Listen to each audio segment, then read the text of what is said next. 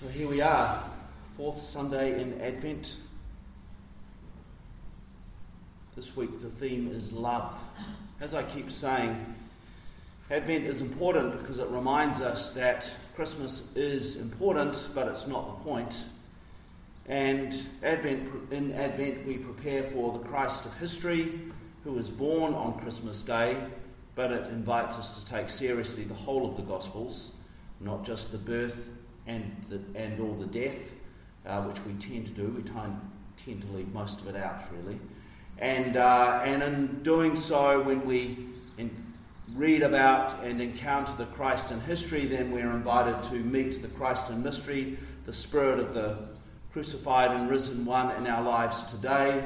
And we know where to look for that by looking and reading the Gospels, which then helps us know what we look for when Christ in majesty comes, however we understand that. That is the purpose of Advent. And so we have lit these candles of peace and hope and joy and now love. Pathetic little candles in the world we look at, but candles that remind us of hope despite the evidence. So love. What is love? And how do you experience God's love? There's a good question, isn't it? So I invite you to turn around and talk to your neighbour for a moment about what is love and where do you experience God's love? Chat to your neighbour for a moment. It doesn't have to be a long conversation.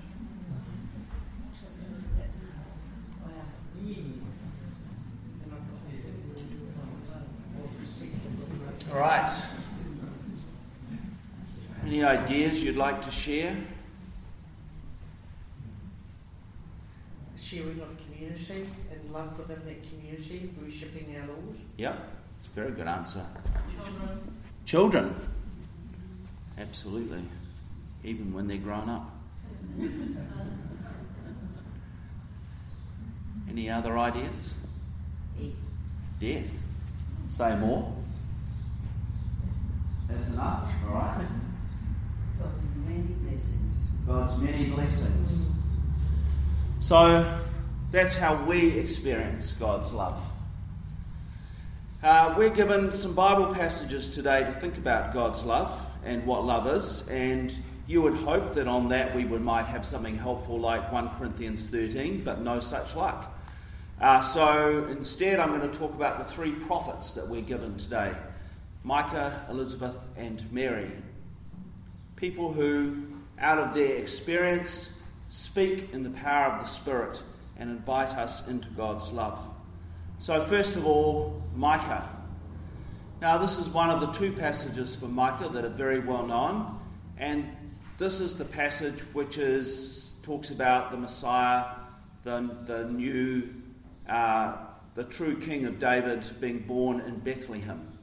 And so we understand that from our Christian perspective to mean that everyone expected the Messiah to be born in Bethlehem. In fact, that wasn't true in Jesus' time. It's still not true of Jews today. This is a kind of minority opinion within the many traditions around who the Messiah would be and where the Messiah would come from.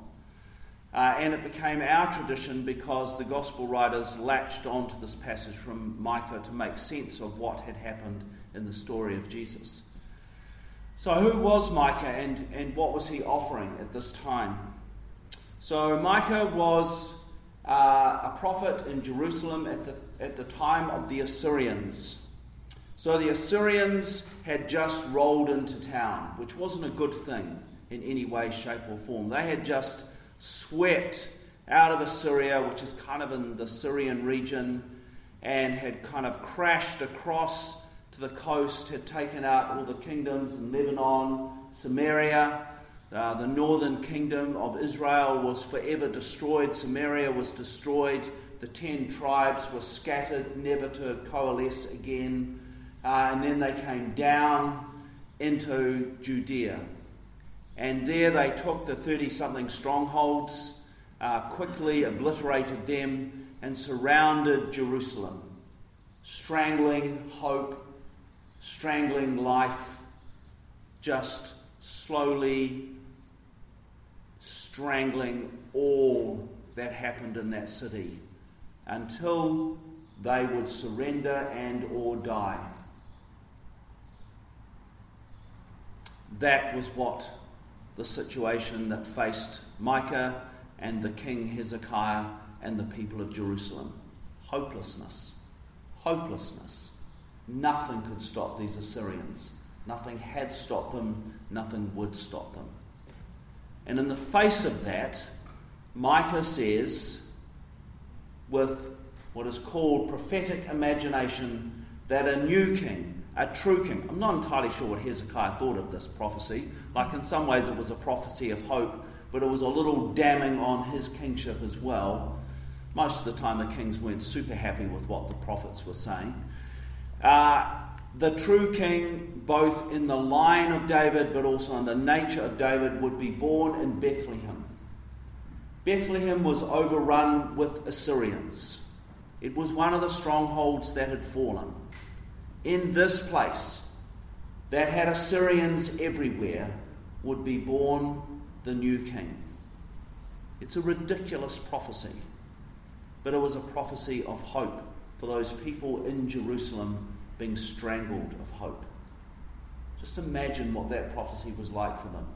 Laughable, ridiculous, and yet somehow held in there the promise of God's relentlessly faithful love.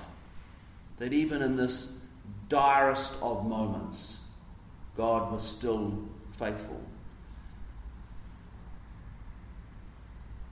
Despite the evidence that all was lost, God remains faithful.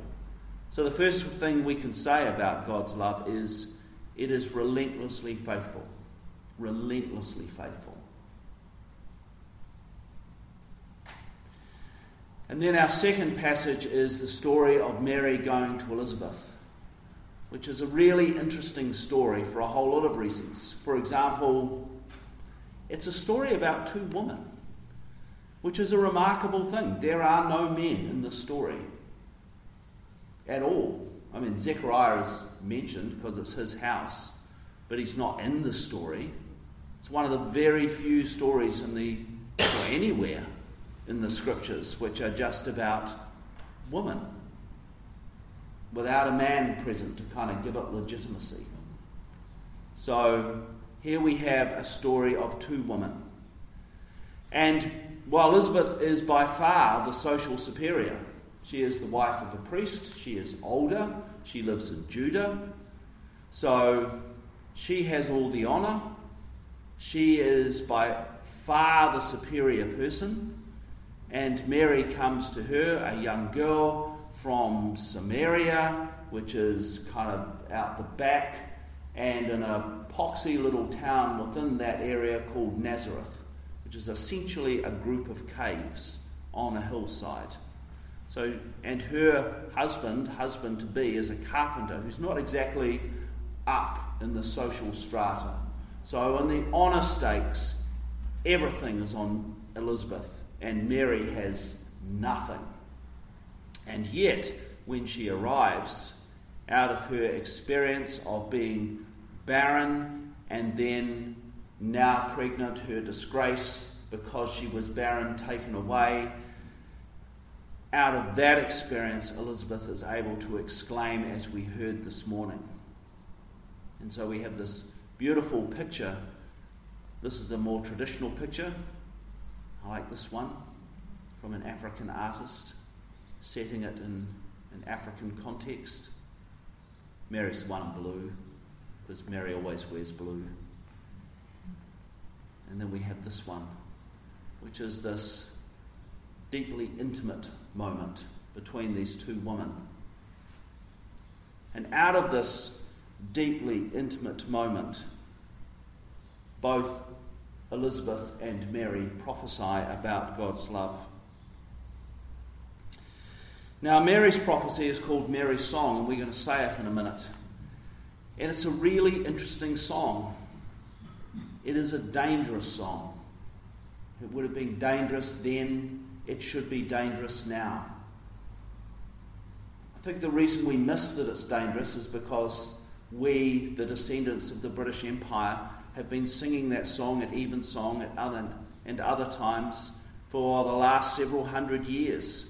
Beautifully sung. I did when I was growing up. We'd go to Evensong and sing Mary's song, the Magnificat. It's a very interesting thing when the empire sings that song, because it's not a song for the empire.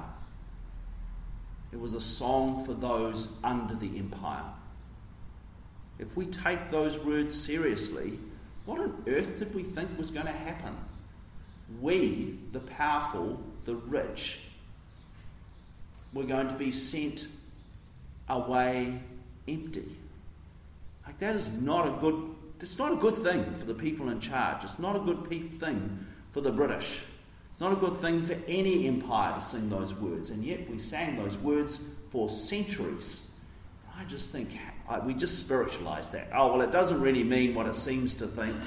It just, it's about, it's nice things. We're going to make it nice. Mary's song is not a nice song. It is a song of praise and protest. It is a song, a dangerous song, for those who live under empire, like Mary and Elizabeth did. Mary absolutely lived under empire.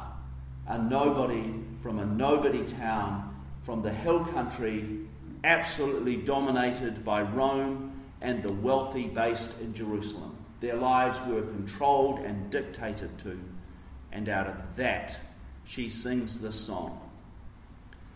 And it was more than just a song. As one of the commentators, who happened to be a woman, commented, Mary taught her son well. And if you want to know what that song looks like lived out, look at how Jesus lived. Look at his opening statement, Luke 4, where he uses Isaiah to say, this is what I'm on about.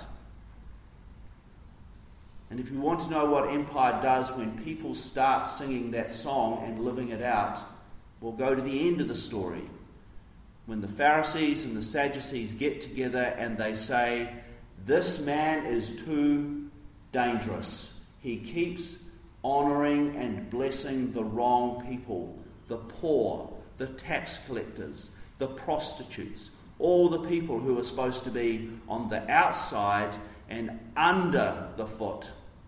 He keeps raising up. If he keeps doing that, if he keeps living his mother's song, we're in trouble. He has to die. Mary's song is a dangerous song. And that's the second thing about God's love. It's dangerous. We like to think it's nice. It's not nice. It's dangerous.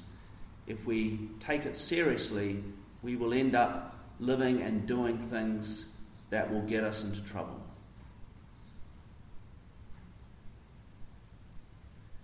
So, we are offered 3 prophets who teach us about God's love. And they teach us that God's love is faithful, relentlessly faithful, and dangerous. So do we dare then say Mary's song? Are we willing to join in with those who have prayed it, but this time knowing that it is dangerous?